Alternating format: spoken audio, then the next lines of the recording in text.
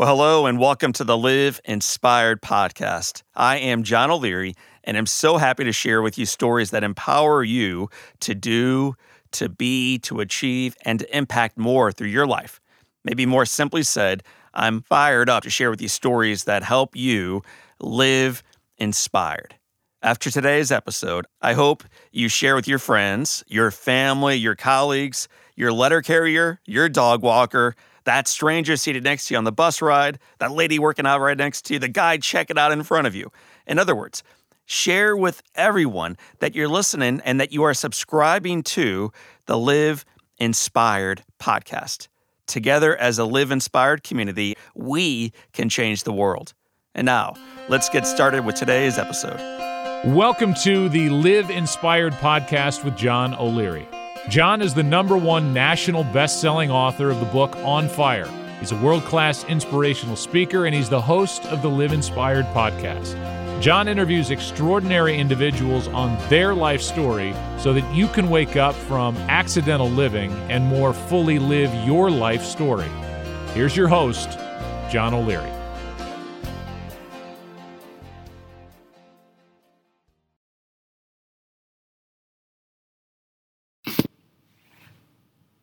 Well, hello, my friends, and welcome to Live Inspired with John O'Leary. I got a question for you. Here we go. What were you doing 2,871 days ago? Come on, first answer wins. Let's go. 2,871 days ago. What were you up to? Where were you living? Who were you with? What were you working on? What turned you on? What turned you off? Who was in office? What were you doing? That is almost 8 years ago. Life was dramatically different for us. We had 2 less kids. We lived in a different house. I still was in part working in a different career. So for me, John O'Leary, life has dramatically changed in 8 years. Can you imagine, though, spending 8 of your years as a POW? Can you imagine spending that time away from loved ones, away from family? Can you imagine being the 6th person taken as a POW in the Vietnam War, taken away from your wife, taken away from your 2 children, taken away from a woman that you know is expecting your 3rd child, having no idea during those 8 years, will you ever see her again? Will you return to her? What is becoming of my children? What is happening to me and the guys that I serve with as we are being tortured? And yet, even after those 8 years, to come back, to be restored, to be renewed, and to choose not only to forgive, which is an unbelievable story, but to truly live and truly thrive again. My friends, today with us on our podcast is a true hero. His name is Colonel Smitty Harris. He is one of the most remarkable guys I've ever read about, ever interviewed. You're going to love him. And as you listen to this love story, you're going to find a guy who not only loves his country and his life and his wife, but also a guy who is married to a woman who is his peer. She is his equal as far as what real heroism looks like. Her name is Louise. Louise and Smitty have been together for just, 60 years, so they're starting to figure things out. 8 of those they spent apart, but the love story of what they were doing separately during that time, in order that they may come back together, will turn you on to endure the adversity you face today, to move toward the goals that you have today, and to recognize that the best of your journey, in spite of where you are, is in front of you. My friends, this is a love story. You are going to savor it. You're going to love it. So I invite you right now, turn the radio up, grab a friend, grab an open heart, grab a journal, get ready to take some notes as you get introduced to 2 great individuals. Their names are Smitty and Louise Harris. Smitty and Louise, welcome to Live Inspired with John O'Leary. Well, thank you, John. My friend, I got to let you know, I have the honor of reading an awful lot of books in my current job. I read to grow and to learn and to expand and to remain in love with life. I can't remember a book that I've been as moved as I was when I read your book. I want to thank you for the TAP code. I want to thank you for living it, and I want to thank you for making time for us today. Well, you're very welcome, John. It's been a long time coming. We were released from POW land 46 years ago. Well, 46 years of the making, and sometimes you got to take a long time for things to grow and expand properly. I think 4.5 decades is more than enough time for this. So let's just dive right into the story. At what age were you when you realized that you wanted to serve your country in the armed forces?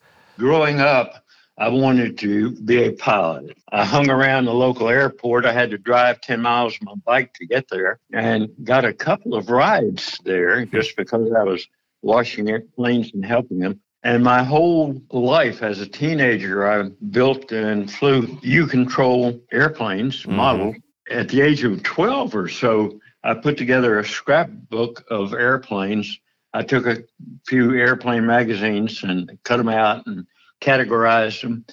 So I guess it was just imbued in me from being raised in a conservative family, and everyone just was expected to serve if asked. You served, my friend, in mighty ways. And as I read your book, I assumed Captain Charlie Plum is a friend of mine. I love Charlie Plum. I assumed I would make you a friend of mine in the same way, but I made two friends. There was a woman named Louise who shows up in this book. Tell our listeners who Louise is. Louise is my lovely wife of almost 60 years. And we have had a wonderful life, 3 children, and they've all grown up to be very nice people, and they're all successful in their endeavors. And we have 7 grandchildren and 4 great-grandchildren. So we are truly blessed. What was it about this beautiful girl 60 plus years ago that you fell head over heels for? Well, I was 30 and she was 21. I was kind of confirmed bachelor. And I was having too much fun, really. She just was different from any young woman I'd ever been around. Yes. She was more mature. She was bright. She made me laugh. I didn't know she was only 21 years old, or I probably would not have dated her. Yeah, you would have. But at any rate, we got married and have just, it's the best thing I ever did. The love story plays out in that book, and I even hear beautiful Louise's voice in the background, and I hope she continues to chirp in as she'd like. I'm curious, deployment. That's a moment in time that you've signed up for. Like, this is what you hope happens in some regards. But Louise is along for the ride. How did she feel about you being deployed? She made up her mind that she was going to be the best Air Force officer's wife there ever was. And so she really made a real effort to know all the etiquette and do everything. And she was willing. She knew I was a fighter pilot, and that means I was a risk taker. But she went along with that because we had such a wonderful relationship. During that dating and then marriage and then deployment state, did you talk about the possibility of you being shot down or being killed or captured? No. Fighter pilots are also optimists. So I never even considered that, although, I'm a realist. I knew that was a possibility and that there would be some people shooting at me from time to time. But I just thought I would get through it. And if I didn't, I would make the best of whatever situation I ended up in. Well, on April 4th, 1965, both of your lives are about to radically change. You drop a round of bombs, I believe it's on a bridge, circle back to see if they hit the target. And as you're doing that, you experience a jolt. I'll let you, in your own words, describe what happens, because I have a feeling it's going to be a lot better than anything I could say right now. Okay, I was the first airplane in on the target that day. There were probably 20 F-105s behind me, but they wanted to see my bomb burst at the bridge because the winds down there, it was in a valley between ridges. The wind was really unknown, so they wanted to see the impact of my bomb so they could offset their aim points a little to make up for that. It was a perfect run for me. I peeled in from about 17,000 feet, I think, and on a 45-degree angle bomb run, I had to put all the switches in the proper positions, get the right aim point, and I was just very, very busy doing things, getting the right airspeed and the right release altitude, that I knew the flak was coming up like mad. It was all around me, and I knew it, but I was just unconcerned because I didn't have time to think about it. Well, you're about to have an awful lot of time to think about it. You get hit. You realize the only way out is to jump out, is to parachute. As you deploy and as you are slowly making your way to the ground, what are you thinking about as flak continues to come up, as people are shooting at you, as you parachute down toward the enemy?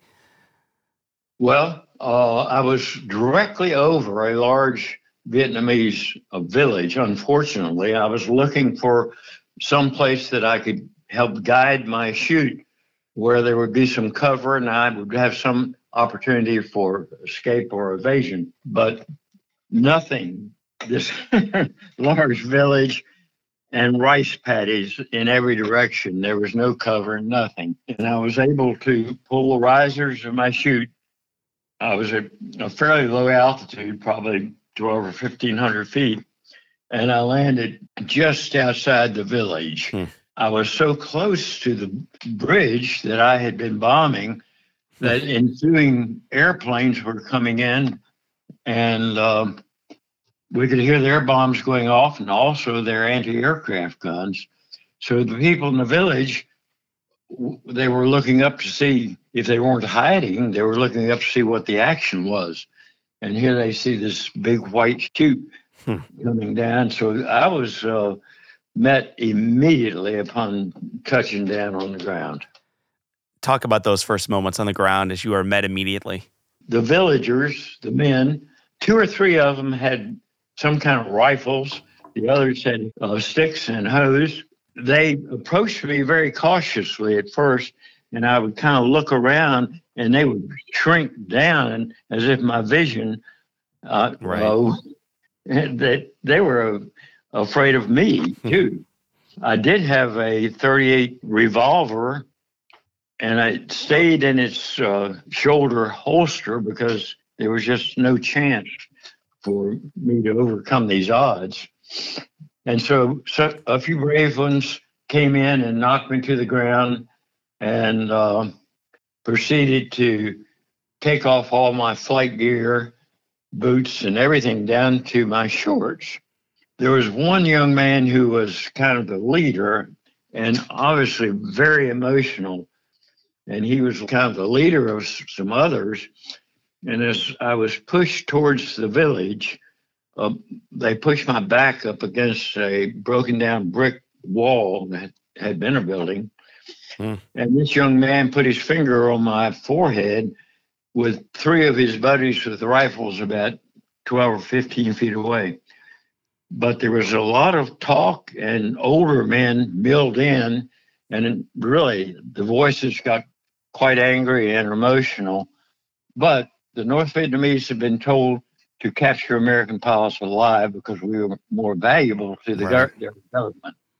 So my life was saved. At that moment, when I was up against the wall, I remember starting to say, "And our Father." I also wanted to stand up straight and tall, look like a military officer should, and that's hard to do in one's skivvies.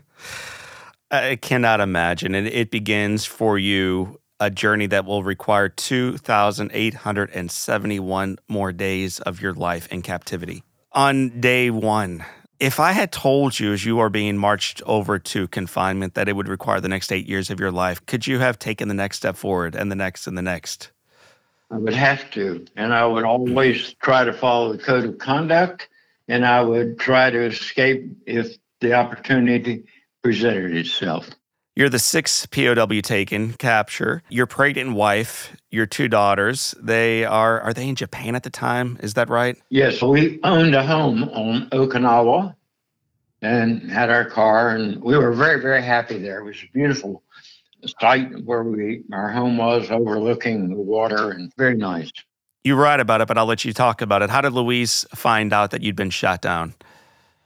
Well, it was quite by accident. I had been there a couple or maybe 3 months, I'm not sure, in solitary confinement, had lots of interrogations, but they pulled 4 of us out of solitary confinement and put us in a cell together. We were overjoyed, and they let us write a letter home. It turned out that letter was taken to some meeting that they had convened with foreign diplomats, proving to the foreign diplomats that they were letting us write letters in accordance with the Geneva Agreement. Well, as it turned out, a British diplomat, a female, picked up one of the letters and put it in her purse as she was leaving. And that letter finally got to Louise in August, a couple of months later. I guess she took it on her trips wherever she was going and back to England and mailed it. And it finally got to the States and to Louise. And that was the first proof that she had that I was captured and was a POW. I'm sure that's almost a mixed blessing when you realize that your husband's captive, that he is going through all kinds of ordeals that you can't even fathom. You're going to learn a lot more about during this podcast and during your marriage together. What was the original reaction when she opened up this letter and she realized, oh my gosh, this is my husband's handwriting. That's his name at the bottom right. I'm going to let her answer that. Louise, hey, welcome on. And folks listening right now, this is the beautiful Louise Harris. Louise, welcome to Live Inspired, and I'm glad you're with us. You're very kind. I was so excited, and the postmaster here called and said, Miss Harris, I think I have a letter from your husband. Meet me at the back on the back steps of the post office. And so I raced down there, and he gave me the letter. And of course, I recognized Smitty's handwriting immediately, and I was elated. So it was total joy. I had always believed Smitty was alive, but to have it confirmed was just the most exciting moment. And I let his family know and my family know, and then I let the Pentagon know. But that in my hand was just, our children were thrilled. We laughed and cried and jumped up and down together. I think the part that maybe moved me the most was this idea not only of this beautiful young lady getting the letter, knowing that her husband's alive, but these 3 little ones. Talk about the reaction from your kids. What was it like as they knew Daddy was alive and well? In the middle of the floor with them all just cuddled up against me, and we just read it and reread it and just laughed and cried and hugged each other.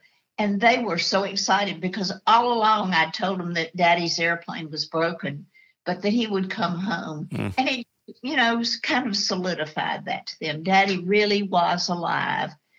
And they believed me, and they wanted to believe me. Right. But this confirmed it to them. So we were thrilled. Where is the letter today? We have it here.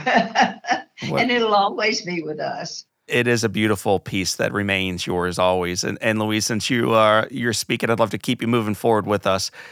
The journey forward without a husband next to you was not easy. The Air Force wasn't ready for this. The Armed Forces weren't ready to support you in the way that they needed. What were some of the challenges that you were facing as a single mother of 3 little ones back then?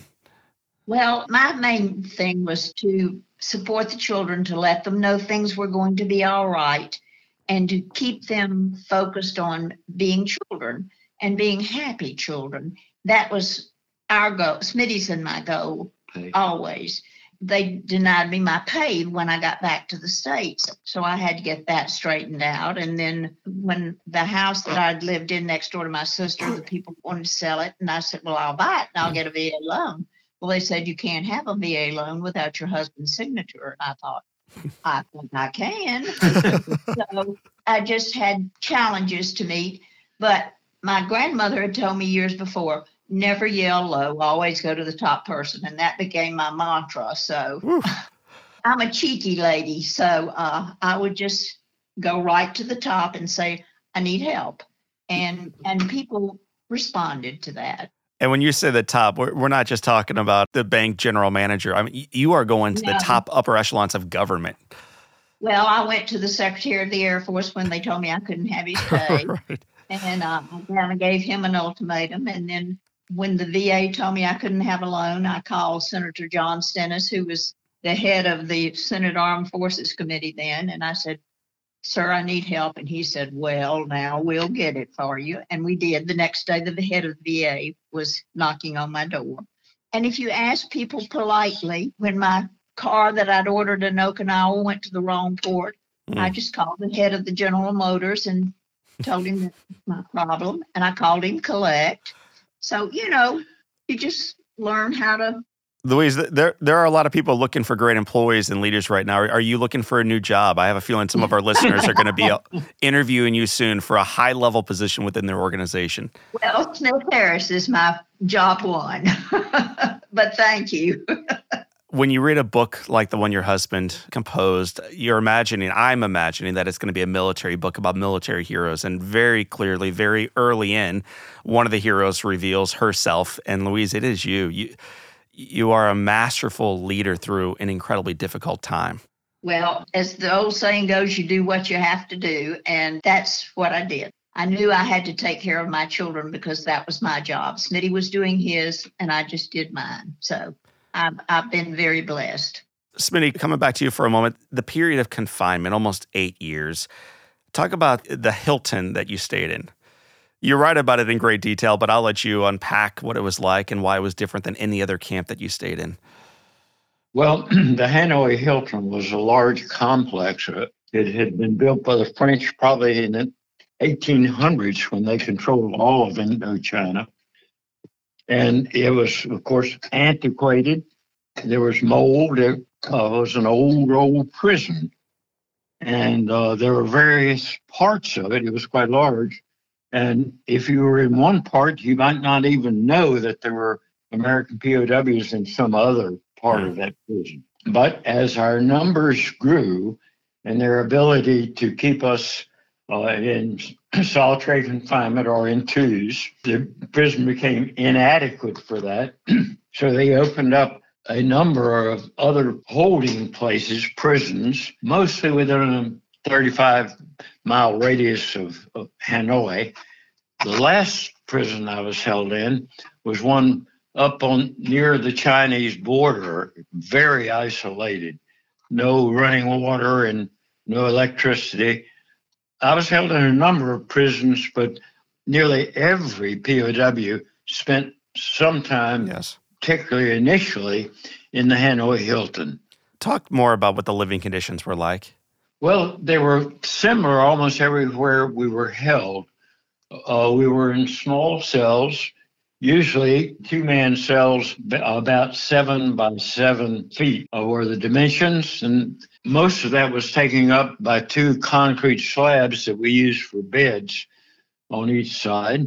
The only other thing in there was a bucket that we could use, which we got to empty about every day or so. Most of them were dark. Some of them had transoms up high with bars in them that they hoped you wouldn't be able to see out of. We found ways to do that. A heavy wooden door with about a 7 by 10 hole at eye level, which could be opened from the outside and had some bars in it. That was about the extent of it. We were permitted to go someplace outside those cells, sometimes once every couple of days, sometimes it was a week or so, to bathe for a few minutes. And by that, I mean pouring a bowl of water over ourselves and had a little soap and another bowl to wash the soap off. The food was mostly rice in some places. A small loaf of French bread was the usual. And usually they had a bowl, a side dish with some watery soup. They called it soup, or some vegetable that we couldn't even recognize. All of us lost about 20% of our normal weight. And we were pretty trim and slim as fighter pilots and in good shape. But we would lose almost 20% of our weight within the first 6 or 8 months of captivity. Smitty, how were you treated by your captors and the interrogators? How would they treat you personally? they would get very, very angry with me when I refused to answer their questions. At the very first, they didn't use extreme torture as they did later on, but they would come around and belt me in the head so hard it would knock me flat on the floor and threaten me with everything, including death. But most of those interrogation sessions didn't last very long because the interrogators were intent on either trying to indoctrinate us or just to practice their English, because they told us the long history of North Vietnam and how great the country and the government was and how everything was wrong with the United States and our government, and particularly the criminal air pirates, which is what they called us. It was very stressful. As time went on, they wanted us, our military information that they were asking at first, the targets and capabilities and so on. They no longer asked that after several months because they knew it was no good anymore. Even if we gave them the right answer, it wouldn't be right. Those sessions were strictly trying to exploit us. And to do so, they would try to get us to tape messages, which they could broadcast about our own government and how great communism was, or to write a letter to Ho Chi Minh saying that the treatment was really good and that the North Vietnamese were righteous, and all this crazy stuff that we would refuse to do. Under heavy, heavy torture, we found that we had to do something. So we used a ploy. When we finally were forced to write something, we would put in slang and double meaning. The English language is so rich, as you know, that anyone with a modicum of English fluency would recognize that if they used that, it would be counterproductive because it was obviously forced. But they went ahead and continued doing that off and on during our entire time we were over there. You were tortured for almost 8 years. Unbelievable fashion. At one point, the North Vietnamese interrogators gave you a way out. They gave you an opportunity to go home. Why did you refuse their offer? It was against the code of conduct. Tell our listeners what the offer was and how it was against the code of conduct. The code of conduct says you will not accept parole. We believed that the code of conduct was there to help us and guide us to do what we were supposed to do as Air Force officers. And of course, as Air Force officers, we wanted to do everything that we could to uphold our service and our country. But they had different ideas about how we should act and react. And at one time, and this was early on in my captivity, probably within the first month, I had 2 or 3 interrogations, and they were offering me a chance to go home early. They said that Ho Chi Minh himself had really taken up my cause and would ensure that I got home safely. And I asked, well, what do I have to do to get this? They said, well, you'll have to write that your treatment is good and that you agree with the North Vietnamese and are against the criminal activities of your government.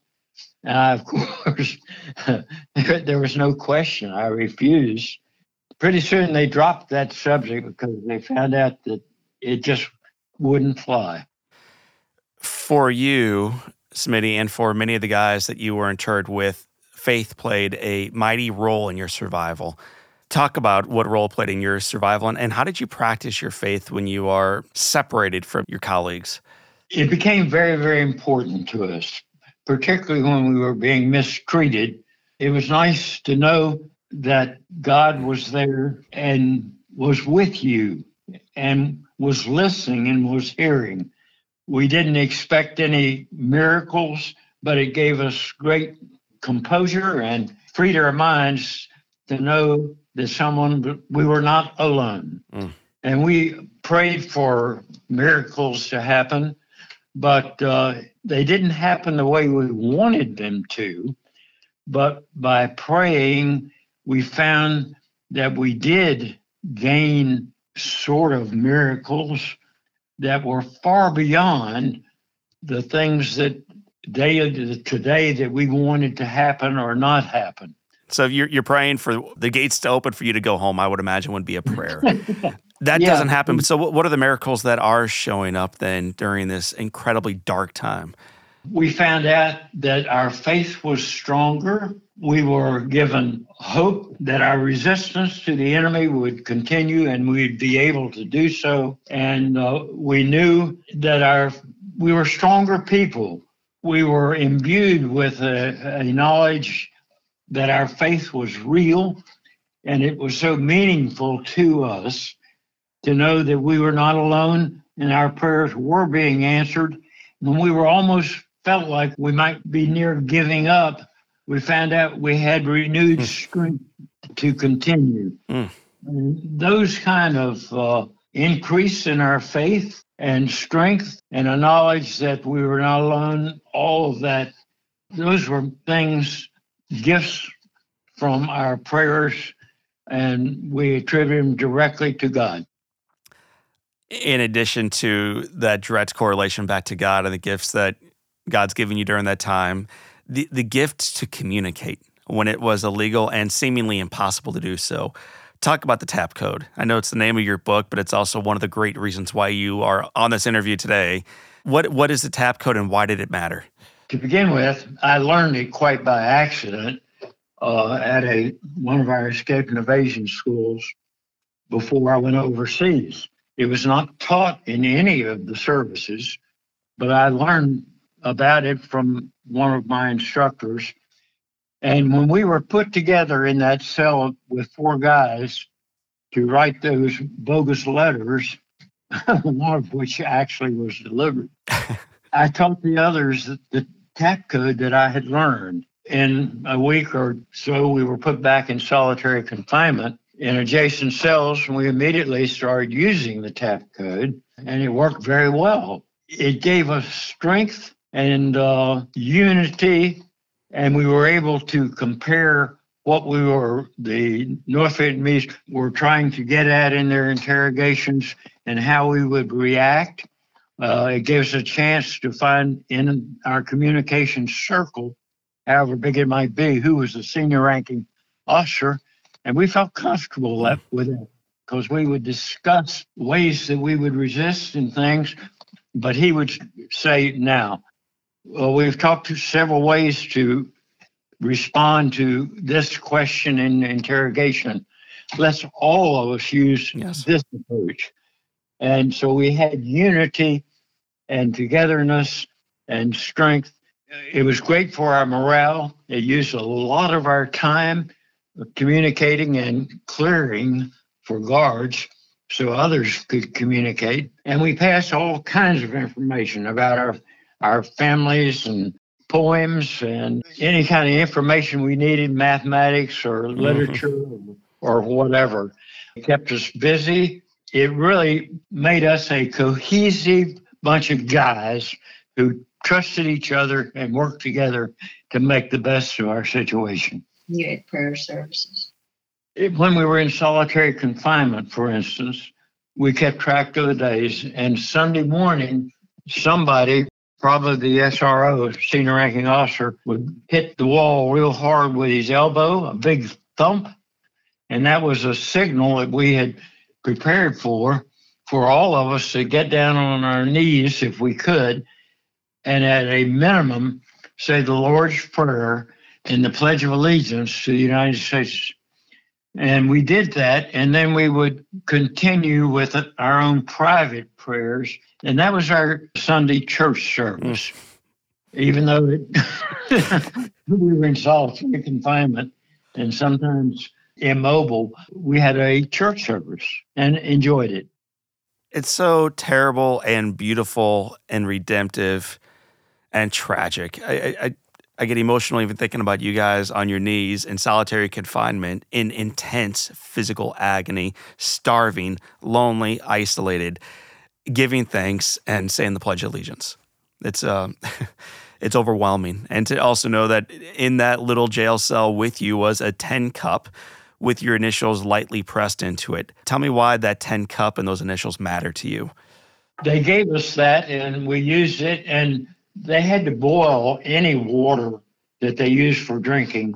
Everyone in North Vietnam knew that, and they did that, even for us. And sometimes they would bring in a small porcelain-covered little container with water in it, and we would pour that from the container into each of us had a cup. But it was sometimes the water was quite hot. And the little metal ear on the cup was uncomfortable. And I found a piece of twine someplace on the floor or outside when they dumped my bucket or something. And anyway, I wrapped the little metal ear with that so it would be a little more comfortable and not burn my fingers. And that cup right now resides in the Smithsonian Institute in Washington, D.C., in the American history portion of it. Deservedly so. My friends, we're going to speed up the tape just a little bit to capture 8 years during one podcast and then a lifetime that follows afterwards. February of 1973, finally, 8 years almost in, things finally begin to change. I'm curious, what is it like when you are no longer in that cell, no longer requiring that tin cup or that code tap to communicate, but you are now on a transport plane heading toward Clark Air Force Base in the Philippines? What is the emotion for you like, Smitty? When we were released, the North Vietnamese lived up to their agreement that they had come to in Paris, and we were notified ahead of time in writing, posted in the courtyard, that we were to be released and given a time frame, rough time frame. But at any rate, we became stoic. We would not.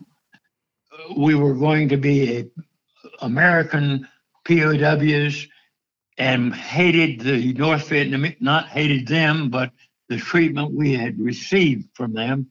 And we would not act like they were doing us any kind of favor, because we figured that we should not be there. We should have been released long ago. And so even when we went out to the airport, and there was a beautiful big C-141 that was going to take us to Clark Air Force Base in the Philippines, when we walked up to the table, we marched up there to salute an American officer and be escorted out to the airplane. And they must have thought we were almost like mummies because we were expressionless. We did not want the North Vietnamese to think that we forgave them or we were happy with them in any way. And it wasn't until the airplane finally got off the ground and we felt the wheels thumping the wells that we really let it go. And did we scream and yell. Smitty, what is that joy like when you are on a transport plane and the door has shut, you are airborne, you are off the ground, you're leaving in enemy territory heading home?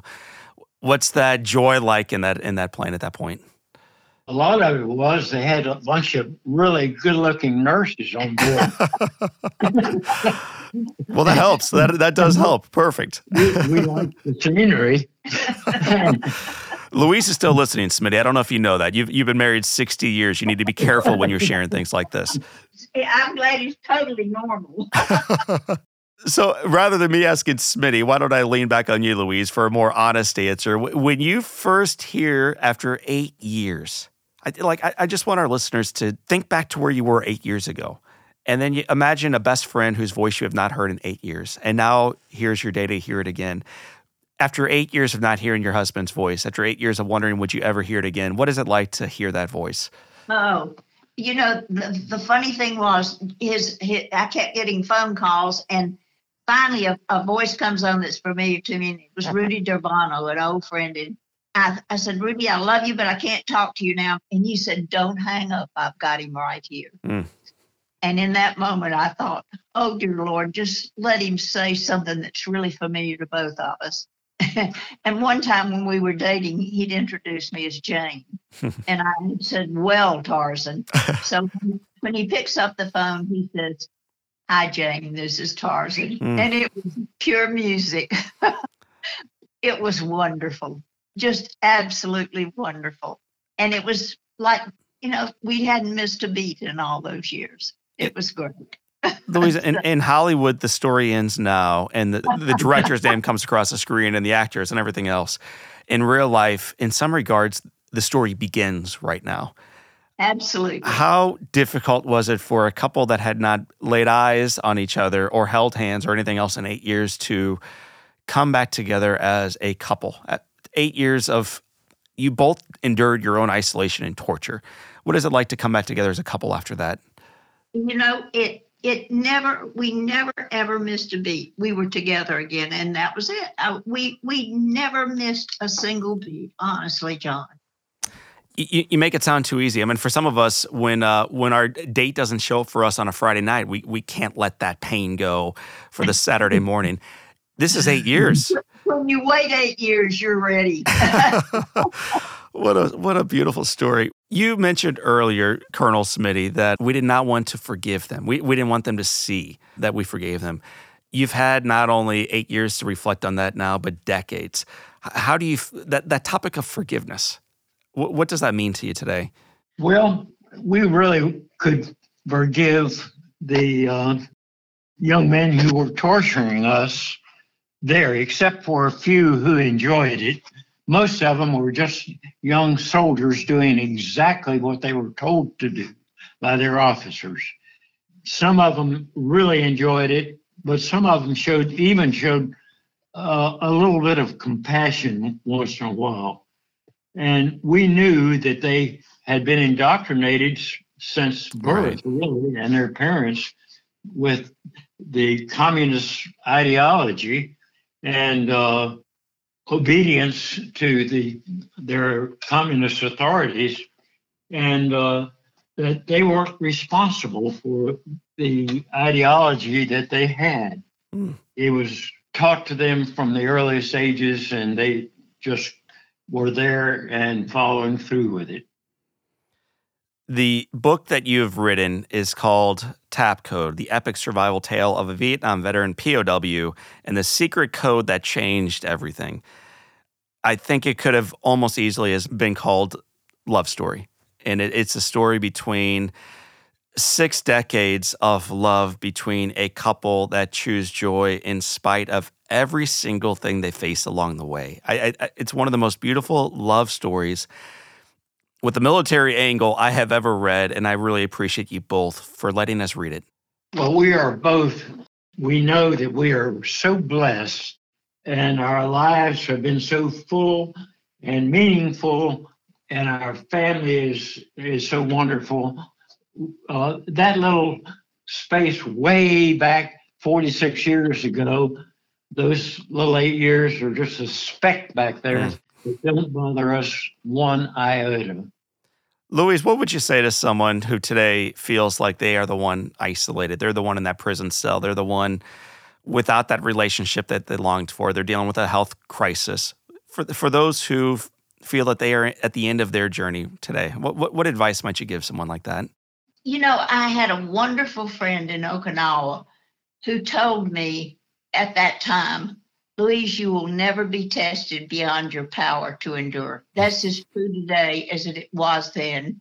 And I love her and I bless her all the time because she was right. I became an oncology nurse at age 50. And many's the time when I sat and held my patient's hand as they were about to slip away. They blessed me much more than I ever blessed them because they had that faith and that deep belief that they had had a good life. And I believe that is sincerely.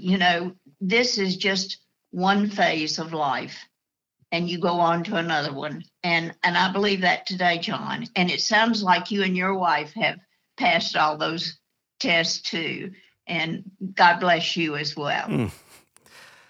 You have totally made our conversation come to life with your heart and your spirit and the love that you share with one another. All of our guests are asked 7 questions as we wrap up our time together. We call them the Live Inspired 7. They're typically asked of only one individual, but today we get to party with 2 individuals. So I'm gonna take turns going back and forth between the 2 of you. And Louise, I'll begin with you first. What is the best book you've ever read? Probably the Bible, I would say. But there are many books. And we have a friend here in Tupelo called J.J. Jasper, and he and his wife are beautiful spirits, and they lost a son. And reading his book was probably one of the most recent books that I have read that blessed my heart. I mean, he had a magnificent book. If you remember, tell me what the name of the book is and what was the main lesson that you drew from it? Losing Cooper. Losing Cooper. And how did it touch your heart? Well, going through losing their son who was so precious to them and how they coped and came through it together, because it was a tragic accident, and they just grew spiritually and in their love for each other and their whole family. And how they went through the whole thing together, and they did it beautifully and graciously. Terrible tragedy, but they grew together as a whole family, and particularly as a couple. Beautiful. Colonel Smitty, what's one positive characteristic, one trait that you possessed as a little boy that you wish you exhibited as brilliantly today? Well, I have always been inquisitive, optimistic, and a risk taker. But I also was raised in the Catholic Church and had a deep, abiding love of God and a wonderful childhood and wonderful parents. So that's all I can think of, really. Well, I think that inquisitive joy, risk-taking faith that the little boy had growing up is seated across from me today now as a more wise, seasoned man. Louise, if your home caught fire and all living things, those are your children, your grandchildren, your great-grandchildren, your friends, your animals, all those things are out, and you have an opportunity to race in and grab one item. What is the one item, the one thing that you would grab? Well, actually, there'd be 4 items. The letter from Smitty, and I have 3 pastel portraits of our children at the beach when they were little and Smitty was gone. I'd have to grab all 4 of those things. I would have kicked Smitty out the door already. Your hands are full, but the pastel paintings and the letter have made it out safely. Perfect. Yes, absolutely. Smitty, if you could sit on a bench overlooking a beach and have a long conversation with anyone, living or dead, who would you want to spend your day talking with? Oh, gosh, there are so many. Probably with Louise, and I talk with her every day. But we really do discuss people and our kids and things that are happening and enjoy doing so with each other. So this couple that has been together 6 decades, dating before that, separated for 8 years, and yet still on that bench next to you, anyone in the entire world throughout the pages of history during the world, you want Louise next to you. That is correct. It's beautiful. Well, remember, John, he has to live with me too. So well, that's right. You're looking over his shoulder. I know how this relationship goes. Louise, what's the best advice you've ever received? I think that one from Shirley Meyerhoff. Yeah. You will never be tried beyond your power to endure. That's been so true, always. Smitty Harris, what would you tell your 20-year-old self? My 20-year-old self, I would make every decision that I made from when I was 20 years old on. I'd probably make the same decisions again because I had no idea where all that would lead. But indeed, I've had a blessed career, wonderful assignments that I enjoyed. I enjoy retirement. I've just had a blessed and wonderful life. Smitty, if you can look back on your career and see it as being blessed and charmed, it inspires me to look back on traffic outside or delays at the airport and remind myself how blessed and charmed my life is as well. So, my friends, we have a final question. I'll ask it for both of you, and we'll begin with Louise. Louise, it has been said that all great people, and I'm on the interview with one right now, all great people can have their lives summed up in one sentence. How would you like your one sentence to read? That I am profoundly grateful for every single day. I have been truly blessed. And Smitty, the same question is going to come your way. Smitty Harris, it has been said that all great people can have their lives summed up in one sentence. How would you like your one sentence to read? I'm the most fortunate man that I know. I even still play a pretty good game of golf. So my health is good, and my attitude towards life and God are both good. So that's a little more than a sentence. But anyway. Up in Missouri, man, we just use commas. So I think that is absolutely one sentence, and it's a beautiful one, profoundly blessed. Smitty and Louise, I want to thank you for being examples of love, of forgiveness, of waiting, of fighting through, of seeing the silver lining and living into that joy every single day of your lives. It is an example to me, to my wife, to our family, and now to our listeners. Well, thank you, John. It's been a pleasure talking with you this morning. Yes, it has. Thank you so much. My friends, that is the unbelievably powerful and loving couple of Smitty and Louise Harris. I want to thank them for being part of our podcast. I want to thank them for writing the book. I want to thank them for tuning in today with us, and I want to thank each of you for tuning in as well. I am John O'Leary, and this is your day. Live inspired.